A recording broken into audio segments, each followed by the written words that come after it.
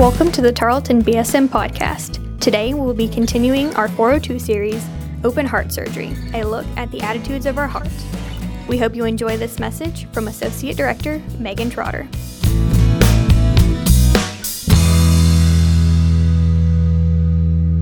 My name is Megan Trotter. Hi, Megan. Hello. It's been a while. I'm on staff here at the BSM. Things you need to know about me as a person. The very important details are first, I am a Tarleton alum. I bleed purple from my Tarleton toes to my Tarleton nose. I'm so Texan that I also married a Texan. So it's like double whammy. I committed to marry a Texan as if I could have got out, but I didn't. I graduated from the business college and the ag college. But I graduated from business college and ag college, but I got the dream job I never knew I wanted here at the BSM. But I did get a degree in economics. Obviously, I use it maybe to count the chairs you're sitting in, but I don't do that, so I think I forgot everything I learned. But if you don't know where the business college is, the business college is way out that direction. If you accidentally wander too far through the engineering building, and you pass Dairy Queen, and you pass the elephant graveyard, you get rid of this building. And even in the business building, there's this dark little fun corner called the Economics Society. And I, in all my glory, was a thriving member. Okay, it's about as fun as it sounds. But I did get to go once on a field trip. And I don't know if you've ever been on a field trip in college, but let's just say it is not like high school field trips. I'm not trying to talk you into it or out of it, but for better or worse, it's completely different. Adult supervision is quite a bit different to go on a college field trip. But we went to the Bureau of Engraving and Printing. Does anybody know what that is? The one in Fort Worth? You got the least of it. Okay. The Bureau of Engraving and Printing is where they print the money. In fact, actually, they print over half of the United States money in Fort Worth. So like 50% of your money in your wallet you have any, some of the money you don't have in your wallet, is from Fort Worth. Okay? And so that's pretty cool. It's pretty cool. But there are some fun things I learned. We actually ate a beer restaurant. That was probably the most fun thing we did. But the fun fact I did learn is that the federal agents are trained to look for counterfeits in money, right? Because there's a lot of counterfeits out there, and they learn how to look at a dollar bill several different ways. Okay, so they like touch it. Like apparently you cannot. It's like really hard to recreate the way a dollar bill feels. You tilt it. I thought this was stupid. Tilt it. Look how it glistens. Okay. You look at it. This is even more dumb. You look at it and you look at the qualities of it, and then you look through it. So you hold it up to the light and look at it. I brought a $20 bill, and this is what you should do, that I have a $20 bill. Because I don't carry $20 bills around. And I would have brought 100, but I know how sketchy some of you are, and you probably catch me in the back parking lot. But I brought this $20 bill. For one, so you can see how this 20 glistens. So you tilt it, and you can see how it glistens. You can also hold it up to the light, and you can see Jackson's face a couple more times, as if this picture wasn't enough. Okay, yeah. And so the $20 bill actually has about 6 different security features. And if you can spot all 6, you know if it's a real $20 bill. The higher the value of the dollar bill, so like 100, has a lot more security features. The dollar bill, for example, has like no security features. It is literally almost just everything you look at in the bill. So if you're going to get into counterfeit money, print dollar bills. Don't print 20s, don't print 100s, get caught account. Okay, you didn't hear that from me, you heard that from the Economic Society at Tarleton, okay? And so what I was thinking about as I prepared for tonight is, don't you wish that relationships were like that?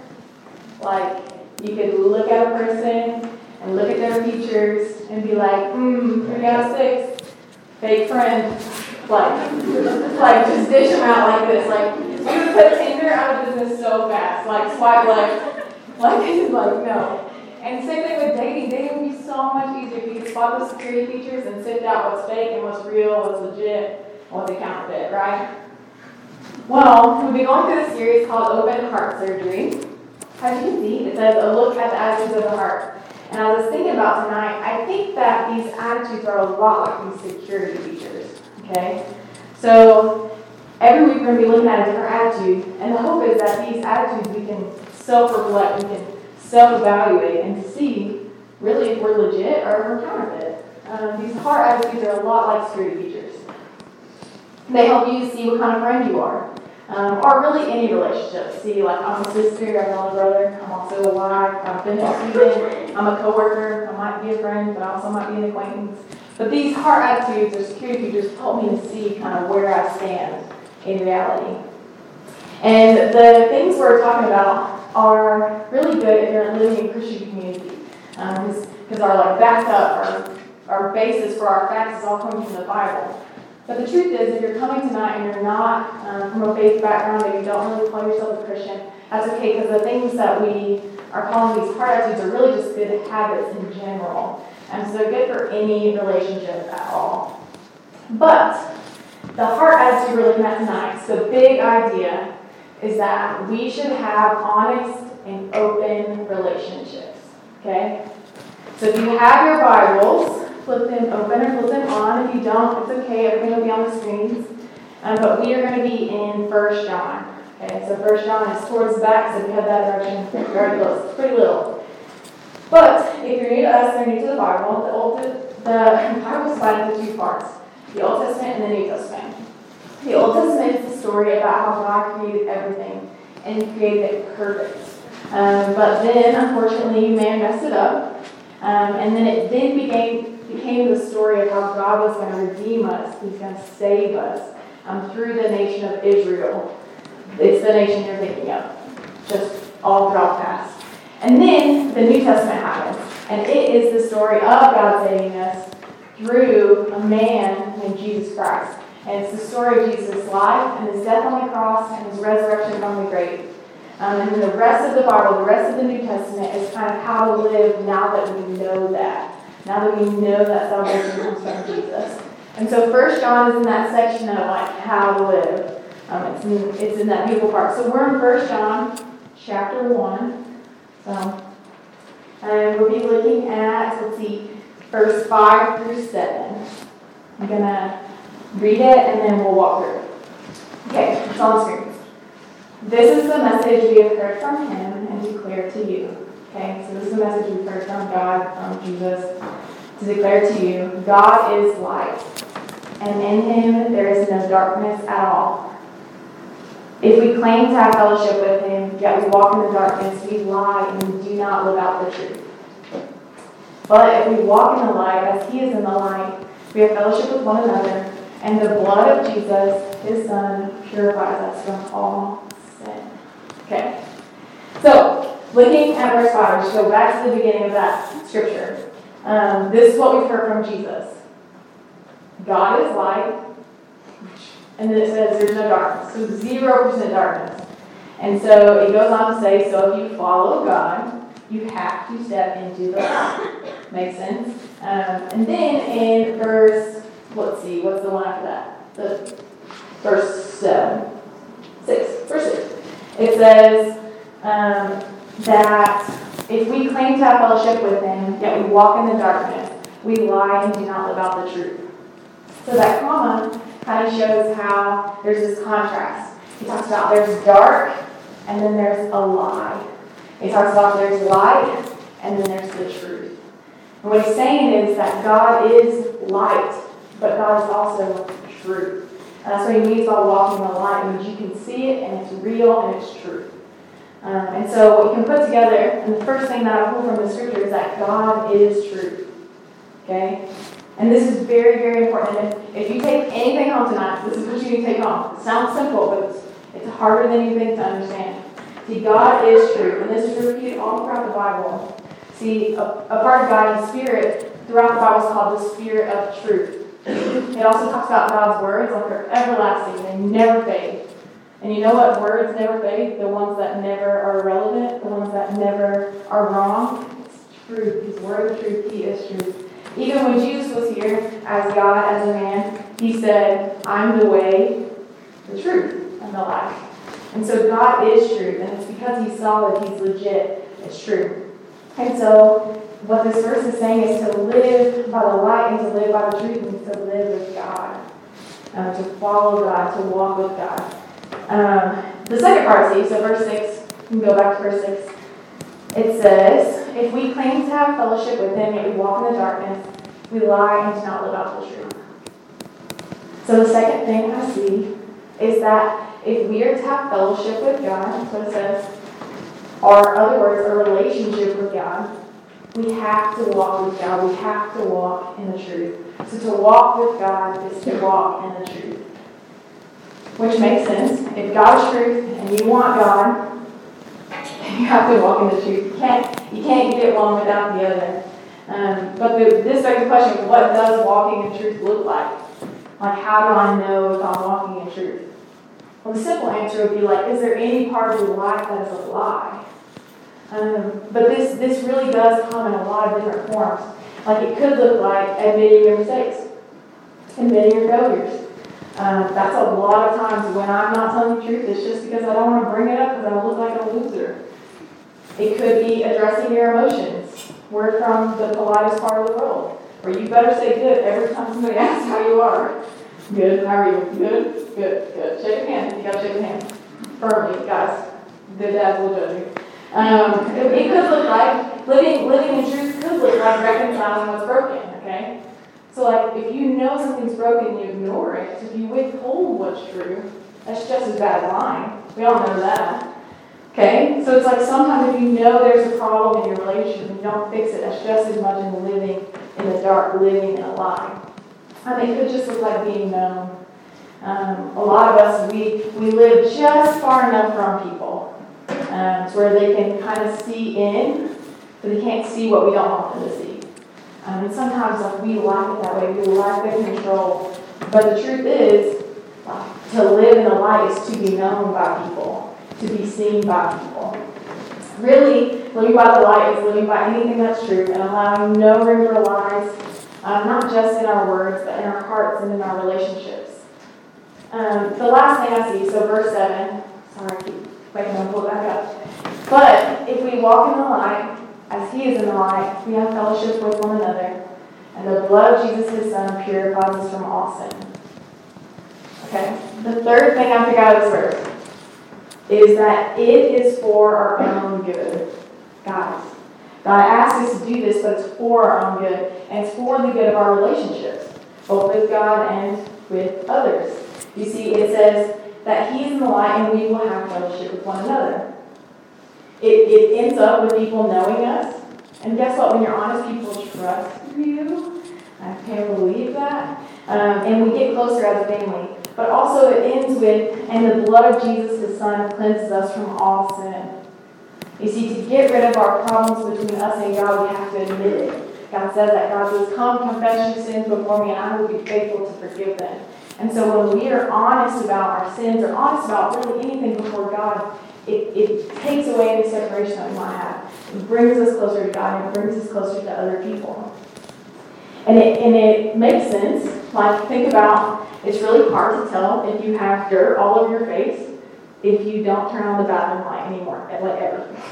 Like, you're not going to see that your eyeshadow went clear up here when you fell asleep in that 50-second nap. Okay? But if you turn on the light, you know that. And so when you can see well, and when you can be seen well, you get taken care of well. A lot of times we hate the fact that we're not being care of. But people don't know because you aren't being seen. Okay? So Jesus tells us that we should live openly and honestly. We should walk by the truth. We should walk by the light. And it's because God is true, and God knows what He's doing, and we want to walk with God, so we have to walk in the truth, and it's for our own good, for our relationship with Him, and for our relationship with other people. But we still don't do it. Like, those are all common sense things. You didn't learn anything new just now. Right? Yeah, y'all are else way smarter than me. But why do we not do it? Why is it so hard to live openly and honestly? We say that we love God. We say we have fellowship with God. We say we're so tight in God right now. Jesus is number one. But then we do keep secrets and we hide things. And we walk in darkness. And I have a theory about this. Here's what I think. I think in our Tarleton, get it done, roughs and dirt in it, rough and tumble culture, we have another synonym for openness and honesty. And it is called vulnerability. Okay? If you need to write this down, it's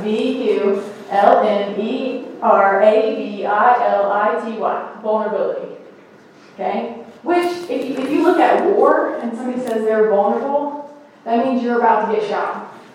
Like, you're out in the open, you're being dumb. We look at vulnerability in every other context as naive and weakness.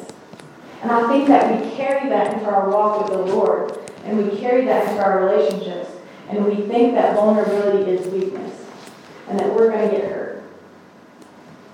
And maybe you're here tonight and you have a good reason for that, because people have hurt you. And people have gossiped, and they have not kept your secrets, and they have used what you have said against you. And I understand. Maybe you're afraid that you'll get judged, because maybe you have been judged. Maybe what you say, or what you feel, or what's been done to you, or what you've been doing isn't exactly table talking, so you feel like you'll be judged. Or maybe you're afraid that people will get offended if they hear how you've been hurt, or if they hear what you believe, or they hear how you doubt. Maybe people will get offended. Or maybe just ashamed. You see, when we hold on to secrets, that's what goes up. It's not security, it's shame. And we get really scared when our image is attacked. We get really scared. What if people think differently of me? God forbid that people actually know the real me. And sometimes, maybe you're like me. Maybe you just don't want to help. Maybe you can agree it's a problem, but if you share, then people will want to help you. And if you're like me, this has been my story for a really long time. You see, I grew up in the church. I graduated top of my class. Do not be impressed that I only graduated with very few people. Not as, probably more than some of you, I realize that. But barely anybody. I never cussed, except for one time on accident, and I was quoting a movie. And I never drank anything. And so I was really what my parents wanted. I was really perfect as far as the standard that my parents had set. But what nobody knew is that I did have sin, and it was eating in my life, and it was eating my heart, and I kept it so secret. Because my worst, if I was to bring it forward, I think that I would have faced my biggest fear, which is my parents being disappointed in me. My sin was nothing anybody could see, nothing I could ever get caught for, but it was there, and it ate me up. And it destroyed my view of myself, and my view of God, and my view of other people, and I kept it. And I sure didn't want to help from anybody else. When I got to Tarleton, I came to the BSM, and boy, am I thankful for the BSM. Because when I got here, I saw people who loved God more than I ever could even fake to love God. And what had happened is I fell in love with Jesus in a deeper way than I ever had. And it went away for a little bit. But I never told anybody about it. And sure enough, it came back, and it came back with a vengeance. Except for this time I wasn't very ashamed. This time I was wasn't even really convinced that it was bad. I was like, this is just part of who I am. This is just always going to be me. And so I kept it. But then I would swing so hard between this apathy of it doesn't matter to shame, it should matter, to apathy, it doesn't matter. And eventually I got so frustrated that I confessed it to a friend. I told a girl here at the BSM, and do you know what I found when I brought my deepest, darkest secret to light? You know what I found? I found exactly what God had said.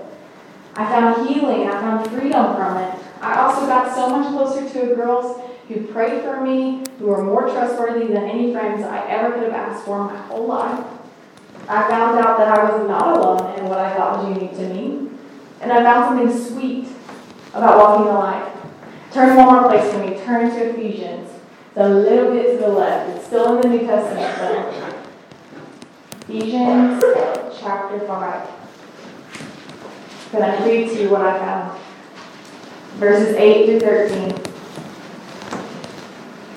It says, "For you were once darkness, but now you are light in the Lord.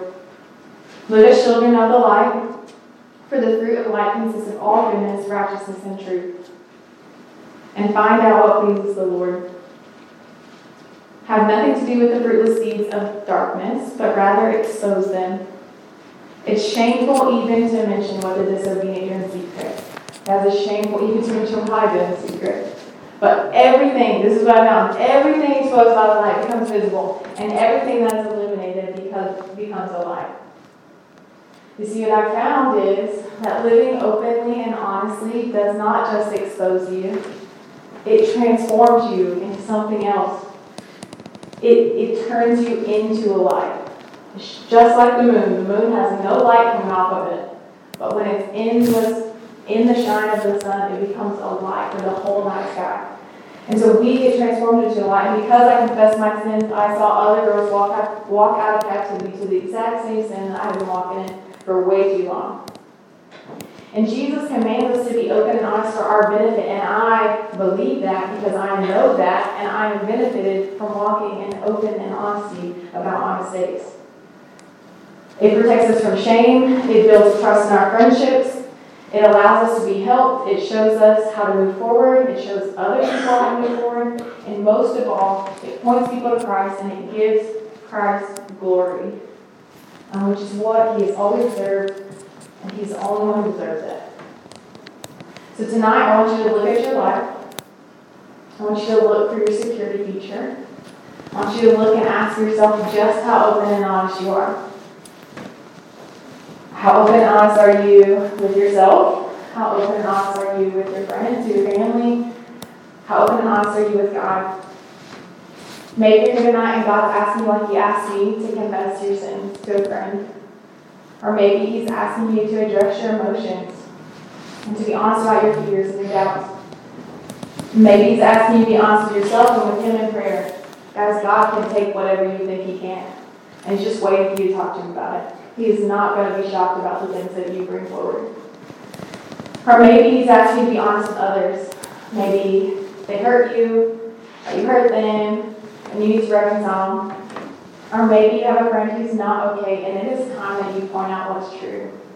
As withholding the truth is just as bad as a lie, and if our friends need Jesus, then we have to tell them. Or maybe you're here tonight, and you really do feel like being open and honest is really hard. And you feel like it's even harder just to find someone who's trustworthy. See, federal agents, they begin this counterfeit spotting training by studying only real dollar bills. Only the real deal. They study it intently. What does it feel like? What are its features? And in the world of counterfeits, you've got to know the real thing. The truth is that the only friendship, the only relationship that is completely true and completely trustworthy is one with the most perfect and trustworthy high God. And sometimes we look at God and He's this giant God, really far away, who's really mysterious, that we'll never really know. And that's partly true. God is very mysterious, but God never wanted you out of the loop or lied to. In fact, when the very first humans were here with God, Satan lied to them by saying that God was holding out on them, that God didn't tell them the full truth. And ever since then, we've been dying, and we've been getting lied to, and we've been falling for it every single time. And that's the first time sin came into the world. And what's happened is the world we live in now, which is not fun. But just like the scripture says that we read a while ago, is God is light. And so to walk with God, and if we walk with Him, we will see clearly. As if you want a good perspective on your life, and you need to be in the light of God, because it's the only way to see it all. Jesus said that He is the way, the truth, and the life. He's the truth. You know, He says afterwards, He says the only way to God. And Jesus came here, and He died for our sins, and He resurrected from the grave so that we would never have to die if we chose to. And we get to follow him, and we get to step in the light, and we get to find out what's true. If you came here tonight and you've never begun a relationship with Jesus, let me tell you that you can have one. Jesus made that possible, and God would like to free you from the lies. He would like to tell you the truth. He would like to be the most trustworthy, dependable friend relationship that you've ever had. And if that's you, I really would like to do something. So if everybody would do me a favor, we're going to pray. So if you bow your heads. Guys, if you're here tonight and you don't know Jesus or you don't know where you stand with God, would you pray this with me? And would you ask God to reveal himself to you? Would you ask God to speak to you? Because he will and he wants to. God, this world, it sucks. And it's full of lies. And I've been lied to, and I've fallen for lies, and I've even been a liar. But God, I know that you offer more. I know that you are true, and that you are good, and I know that I want to follow you. God, I just ask that you would show yourself to me, and that you would make yourself real for me. God, thank you for sending Jesus to die for me and to defeat death so that we could become your children. God, help me to be open and honest with you about my passions, but also my mistakes. God, I just ask that you would change my life from darkness to light, from lies to truth. In Jesus' name, amen. If you just prayed that prayer, I'd like for you to do something for me. You sit on it, or it's under your chair, the connection cards. Your neighbor doesn't care. But would you fill it out, and would you write on the back what you're thinking? Would you step out in faith, and would you be honest and open about what you're thinking? About your questions, about your doubts, about what you want from God. Would you just be honest and open and write those things on there? And if you came here tonight and you're a Christian, I want you to move forward living like you believe God is trustworthy. Guys, if God is trustworthy, then what he tells you can be trusted. And if God wants us to live openly and honestly, and he says it's for our benefit, then we can live openly and honestly and move forward in that. Guys, let's walk forward in obedience, knowing that God is good and knowing that God is trustworthy. We can't fall for excuses anymore. Can't listen to the enemy. We've got to trust in God because he is truth and he is light. And so if we walk with him, we'll find it. I'd like to end by reading what we began with, which is 1 John 1. This is the message we've heard from him and proclaimed to you, that God is light and in him is no darkness at all. If we say we have fellowship with him while we walk in the darkness, we lie and we do not practice the truth. But if we walk in the light, as he is in the light, we have fellowship with one another. And the blood of Jesus, his Son, purifies us from all sin.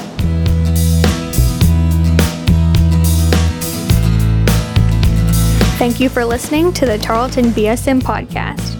If you enjoyed this podcast, make sure to subscribe. To keep up with everything Tarleton BSM, follow us on Facebook, Twitter, and Instagram at Tarleton BSM. See you next time.